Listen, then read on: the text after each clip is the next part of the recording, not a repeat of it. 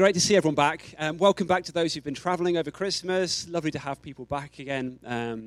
Commiserations to anyone who's had this cold cough thing that's been going around. How many of us have had this thing? Because it just seems to have been like a season of ill, right? Just everyone's been ill for so long. But we're going to be teaching into a message today, which I think may have some significance for us, for not just today and this moment, but actually something that the Lord is wanting to do in us for some time to come. And in a sense, actually, it's what he's always looking to do in his church. But it felt just particularly important at this moment. So before I begin, I'm just going to pray for us, just so we get our hearts into the right place before him. So let's pray.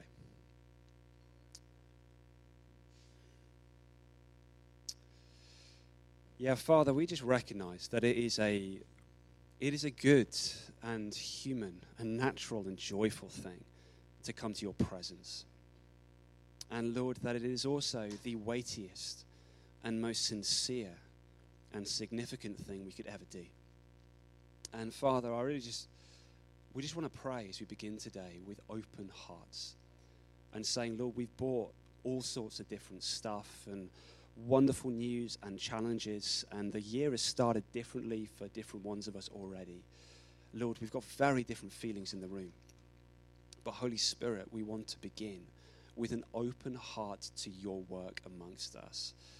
And so as we just rest under the truths of your word, Holy Spirit, I pray that you would fall. We want to pray that your truth would be what is spoken here today. And Holy Spirit, we want to pray that you would soften and move amongst us to set us free in the wonderful, joyful, childlike, humble, good, holy truths of your word. We just offer you ourselves and say, come and do your stuff, because we want our lives to be like you want our lives to look. And we pray in Jesus' name. Amen. Amen. So one of the great things of having kids who are getting older is as they get older, their presents get cooler. And so a few years ago, it was kind of like little plastic Peppa Pig toys and that kind of stuff. And you kind of found yourself kind of playing these little games and doing the little voices and so on. But this year, and I've got a bias towards Jake's presents, it was lightsabers, hoverboard. Everyone know what I mean by hover? Not the Back to the Future kind. I was a little disappointed at first because I was like, it doesn't actually hover. I feel like it's got another name as well, but it's got two wheels and you stand on it, and if you lean forward. It is called a hover. That's what we searched for on Amazon. So yes. Yeah. So down with the kids over here, Becky Watson. Strong. Oh, wow. We could give you a good tip for one. Amazing, but also weirdly difficult as an adult because your center of gravity. This is what I tell the kids. My center of gravity is too high for me to be stable on it. I think it's a thing. I'm sure it is. Yeah, lightsabers have been amazing. Lego fighter jets and all. It's just been amazing. And it kind of reminds me of like when I was a kid and the build up to Christmas. And my birthday's quite close to Christmas. And so I'd be waiting all year, like I'm longing for what's it going to be. And I'd be thinking all year, what do I want? What Lego set do I want? Or what cool piece of sports equipment do I want? Or what toy is it this year? Or whatever it was. And as I think back, I kind of remember the feeling of the excitement of Christmas Day and then getting this thing. But then within a week or so, the kind of feeling of the novelty's slightly worn off a little bit. Do you remember that thing? And you built up for it for so long, and it was good and it was fun, but actually it ultimately didn't end up being quite as fulfilling to your very soul as you thought it might be. And I reckon we can kind of upscale this, actually, and we can realize that actually as life goes on, sometimes we got the thing in life that we were longing to get. We got the dream job, and it was awesome and it was good, but actually it didn't complete our soul in the way we wanted to. Or we got the thing that we've been longing to get, and actually it didn't complete our soul in the way that we wanted it to. Or we got the house that we were longing to have, but actually we still carried some of our same wounds and pains into that house. Or we got the body shape we wanted, possibly not right after Christmas, but actually we still felt insecure. Or dare I say it, even we got the marriage we wanted, and actually we realized that even in the place of that beautiful and good as it is, that we could be in that place and think, actually, I'm still feeling like my soul isn't fulfilled by any of the many good things that there can be in my life. Getting what I wanted didn't fulfill my soul. You can get everything you want and still feel discontented. I typed a question into Google this week. I have everything I ever wanted. Why am I still unhappy? That wasn't my question, by the way. I did it in research for this talk. Caveat for that. Thanks, mate. Got my back. And the question is everywhere, from mental health blogs to lifestyle things to meaningfulmama.com, which I had a little bit of a look at this week. And we just know, don't we, from just the stories of the rich and the famous, that often it looks like an external story of success, but actually behind the scenes it's a story of pain and wounding and insecurity. Maybe just even some of the little revelations we've had coming out this week from Prince Harry's memoirs just show that. This life which actually from a distance could look like it is success and prominence and visibility, but actually behind the scenes is pain and a family with really, really deep wounds. Maybe a character in the Bible who captures this really powerfully is the Old Testament King Solomon. Solomon was the guy who had it all. He was the guy who you hated on Instagram, if Instagram were a thing in the ancient world. He was wealthy. He was wise. If you wanted, you know that person who you've probably got in your family, you talk to at Christmas, who actually knows about every topic in the world. And even the topics that you think you're knowledgeable on, they seem to know more about it than you do. Solomon was that guy. If the Song of Solomon, as the Old Testament poetic song is to be believed, he was also devilishly good looking. This guy had it all. And he writes in Ecclesiastes 2 about his hunger and his desire to find contentment in the things in the world around him. I'm going to read you just some of those words. From Ecclesiastes chapter 2, from verse 1. I said to myself, come now, I will test you with pleasure to find out what is good. But that also proved to be meaningless. Laughter, I said, is madness. And what does pleasure accomplish? This isn't the most cheerful book in the world, but it does go somewhere. I tried cheering myself with wine and embracing folly. My mind still guided me with wisdom. I wanted to see what was good for people to do under the heavens during the few days of their lives. I undertook great projects. I built houses for myself and planted vineyards. I made gardens and parks and planted all kinds of fruit trees in them. I made reservoirs to water groves of flourishing trees. I also owned more herds and flocks than anyone in Jerusalem before me. I amassed silver and gold for myself and the treasure of kings and provinces. I acquired male and female singers and a harem as well. Context is everything. The delights of a man's heart. I became greater by far than anyone in Jerusalem before me. In all this, my wisdom stayed with me. I denied myself nothing my eyes desired. I refused my heart no pleasure. My heart took delight in all my labor, and this was the reward for all my toil. Yet, when I surveyed all that my hands had done and what I had toiled to achieve, everything was meaningless, a chasing after the wind. Nothing was gained under the sun. You get this feeling of a guy who just longs just to find fullness and contentment and life and joy and something in his soul that feels rested and alive and contented and at peace. But he looks everywhere and he tries everything. But in the end, it feels, in his word, meaningless. The Hebrew word means vapor. It feels lightweight. It doesn't feel of substance or real or enduring. The earnest desire in the book of Ecclesiastes is longing for something of substance upon which to build your soul upon, that you may find the settledness of soul that actually all of us deeply, deeply desire. Now, I think that even though many of us have got those experiences of where we kind of found the thing that we wanted, or got the answer to the prayer that we've been longing for, or that job, that relationship, that body shape, that whatever it is actually came to be, the funny thing is we can often still get back into that same kind of circuit of it again. And we can find ourselves saying, even though we learned that yesterday and we know that's true, we can still find ourselves in this moment saying, my life feels imperfect. What do I need to fix it? And very quickly our mind can start scanning for all those different things that might solve it.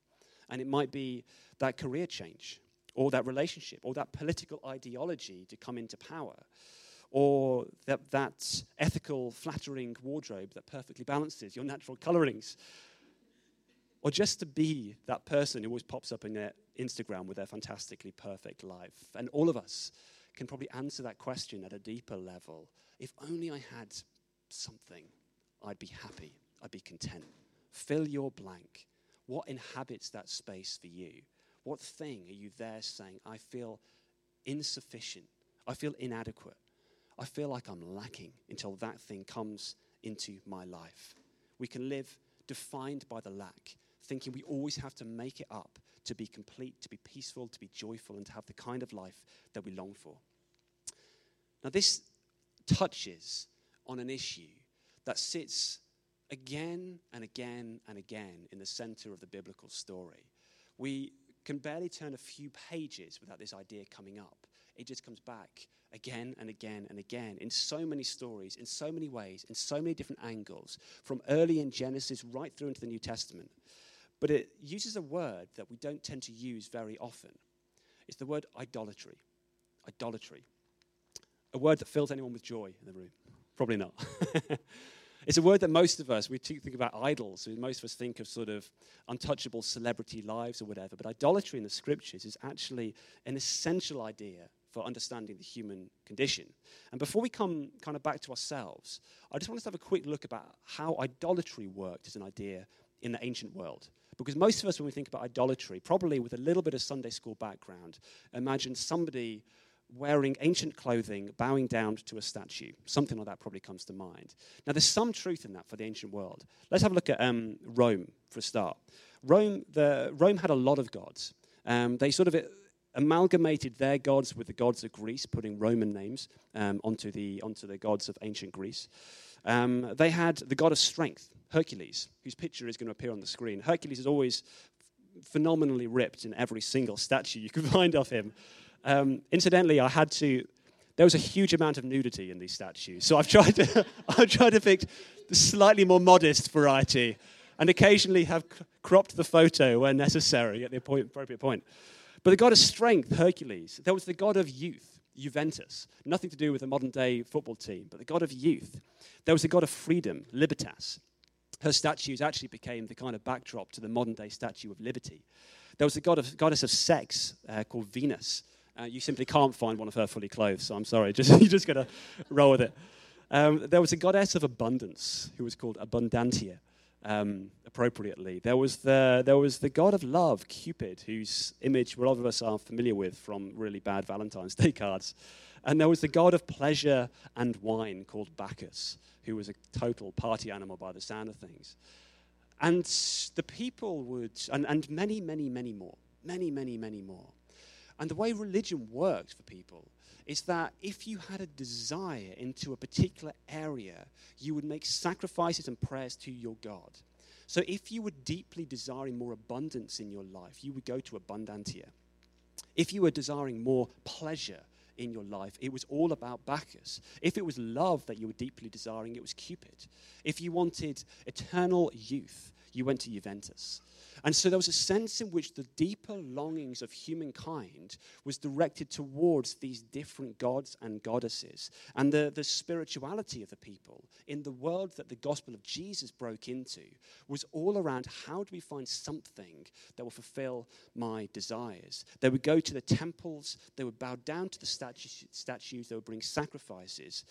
And if you wanted fullness in any of these areas, you appealed to that God. Now, when I think about us, we don't have the statues, right? But actually, I think if we take an honest look at our culture, I'm not sure that we could honestly say that we are any less a culture that idolizes strength or youth or freedom or sex or abundance or love or pleasure than any of the rest of it. The idea of idolatry actually sits at a far deeper level than simply the forms of the worship.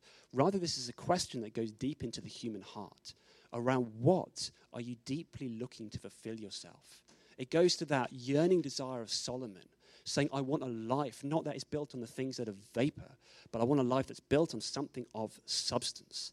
If I had more of this, I would be happy. If I had more strength, if I had more abundance, if I had more youth, if I had more sex, love, pleasure, freedom, whatever, then I'd be more happy. These are mantras of our cultural moment. For so many people, we are living in this cultural narrative of if I had more of any of these things, my life would be happier, freer, fuller, and better. 20th century theologian and activist William Stringfellow put it like this: idolatry is pervasive in every time and culture, no less now than yesterday, no less in Washington than in Gomorrah. Indeed, it might be argued that contemporary Western man is more enslaved to idols than his supposedly less civilized counterpart, precisely because he is presumably less ignorant about the world in which he lives, and because his favorite idols are the familiar realities of daily life: religion, work, money, status, sex, patriotism. C.S. Lewis put it like this: human history is the long and terrible story of man, should say or woman in all of these, by the way. Girls, this is every gender thing, of man trying to find something other than God that will make him happy. Ezekiel, the Old Testament prophet, points to the heart nature behind the idolatry of his day in the Old Testament times. In Ezekiel chapter 14, the word of the Lord came to me: Son of man, these men, these people, this nation has set up idols in their hearts. No, not just in their temples. This is something which has gone right into the heart of who they are. Idolatry is a matter of the heart. John Calvin, the 16th century Christian writer, said the human heart is an idol factory. It is constantly looking for anything that will be its ultimate source of life and goodness. This is an idea that just comes up in the scriptures again and again and again. And the basic idea is of idolatry is that it is a longing for something and a dependence upon something which becomes your ultimate thing. It becomes the place to which you ultimately go for your fullness. It displaces God as your ultimate with the thing that you desire, with the freedom, with the sex, with the relationship, with the abundance, whatever it might be. It is an exchange from the thing that was meant to be good to something that you've started to make ultimate. Romans chapter 1, Paul begins his lengthy argument about the human condition. And he begins essentially describing to his readers in Rome, who have all of these temples and all these gods and goddesses and all the abundant statue nudity that they kind of went with it. And he writes to them and he argues about the human condition. And he roots the human condition and the problems of the human condition, not in any of the sins that we might think that he would start in. He doesn't begin by saying the problem is money, or the problem is sex, or the problem is power, or even the problem is pride. But rather he says the root problem of every other thing that you will find in the world is idolatry. It is idolatry. It is the replacing of your first love with anything else that is not him. It is exchanging the one who should be your first love and your number one desire and the only one who can fulfill you with anything else that you might pursue. Although they claimed to be wise, he says, they became fools, they being humankind, and exchanged the glory of the immortal God for images made to look like mortal human beings and birds and animals and reptiles. You see, we often think that the root of sin is wrong desires or wrong actions. But actually, the root of sin is not the wrong desires or the wrong actions. It's wrong worship. And actually, what Paul articulates in Romans 1 is that when your worship is wrong, actually your whole life breaks down. That's where the wounding of the planet begins. Everything begins in right worship. You have to put your first love in the right place. This is a deep question, not just about arbitrary lists of rights and wrongs, but about the priorities of our hearts. And Paul wants to go right in there. That the salvation story of Jesus, that he came to die and to liberate humans into the life that he longs for us to have, begins in undermining us placing our ultimate confidence in anything that is not him. It's everywhere in the Bible. This is why the Old Testament prophets speak so much about idolatry. This is why the first 3 of the 10 commandments are about worship. This is why the fear of the Lord, which has to do with ultimate dependence upon him, is the beginning of wisdom. This is why John, completely inexplicably otherwise, finishes his first letter with what seems otherwise like the worst sign-off in history. Dear children, keep yourselves from idols. Mic drop. This is why the most important commandment is love the Lord your God with all your heart and all your mind and all your soul and all your strength. Tim Keller, in his book Counterfeit Gods, which is a brilliant exposition of idolatry, in our current moment, writes these words: idolatry is always the reason we ever do anything wrong. We never break the other commandments without breaking the first one. All we do and all we are flows from the priorities of our hearts. It flows from the place of what is our ultimate? What is our first? What is the thing that we depend on and lean on and hunger for and point our lives towards more than anything else? And it's so simple. The simple invitation of the Bible is always this: your first love is to be Him, because your ultimate satisfaction, your ultimate being, your ultimate fullness and your ultimate freedom can and only will ever be found in Him. Why? Because that's how He made you. And He made you with such love for you that He designed the universe, that if you tried to live in any way that wasn't the most intimate love relationship with Him, everything else would start to fall apart. That when He made the world, He was so desirous of you and of me, that He ordered things, that this whole gig is only going to work out if He remains our first love, for we are always, always His. Now we've got to pause here. We've got to pause here, because there's something about idols that we've not mentioned, and that's kind of maybe implicit, but can be massively misunderstood if we don't name it. Idols are nearly always good things. They are nearly always good things. And so when we list those things, abundance, sex, youth, strength, we're not listing things that are bad. We're not listing things that are bad if we want them. Rather, the question of the Bible is that, what is your ultimate thing? What is ultimate?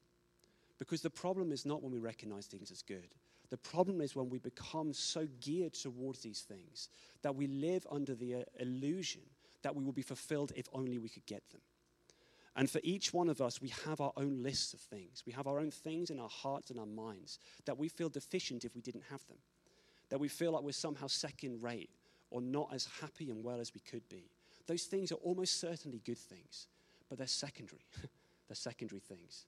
And the urging of the scriptures is not that you displace or ignore or dishonor the relevance of those desires. It's probably for something good. It may even be for something vocational. Your vocation can become an idol, weirdly enough. It may even be something that He is deeply desiring to bless you with. But rather, God knows that those things will become something which enslave us if they are not put underneath the first love of Him. I think, when we come to this question, we have to just deeply recognize how much the Father is aware of our deepest desires. And as we hold this question, and as we recognize there are parts in our lives where we are longing for something, and it has cost us not to have it, and we've been praying for it, and we have been earnestly desirous of it, the desire may be something which is exactly on his agenda to do. The psalm says that He has collected our tears in a bottle. There are things that we have wept over, right, that we long to see. There are things that we long to see fulfilled and come to be in our lives. This is not a question of whether those desires may or may not be something which He brings to pass, but it's really just simply a question of priority. Because when we live under the idea that that thing that you long for is the only thing that will fulfill you and will ultimately bring you happiness, you get it and you'll realize it doesn't work. You'll get it and it has as much danger of enslaving you rather than to be received simply as something with gratitude because it's a gift of the Father. James says every good gift comes down from the Father of lights. Every good gift is really just an expression of His goodness.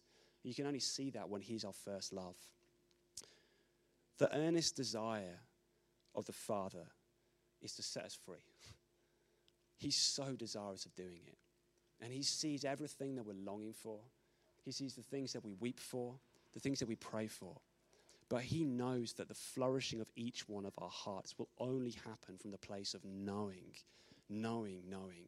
that the thing that will only ever deeply fulfill us at the most essential levels will be Him and more of His presence.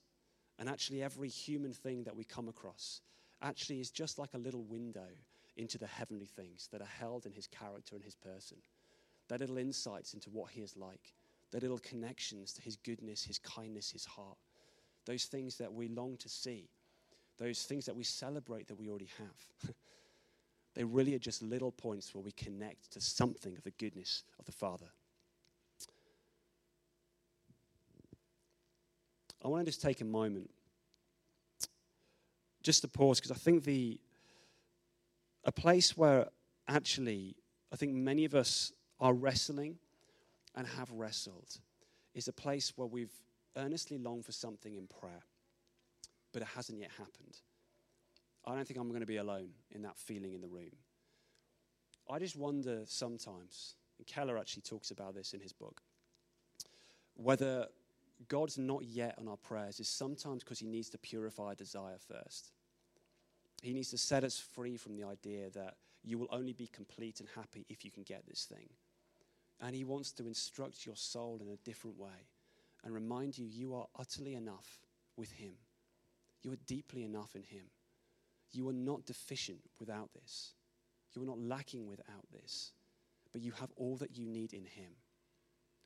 There's a line in the Psalms, Psalm 37, verse 4, that reads like this: delight yourself in the Lord, the priority of the heart, him first, and he will give you the desires of your heart. Don't know about you. I so want to skip over part 1 of that verse and get right into number 2, right? And my list is pretty long. Lord, let's go there. But how many of us really abide in the first part of that? And you know what? I think we need the first part of that. Delight yourself in the Lord.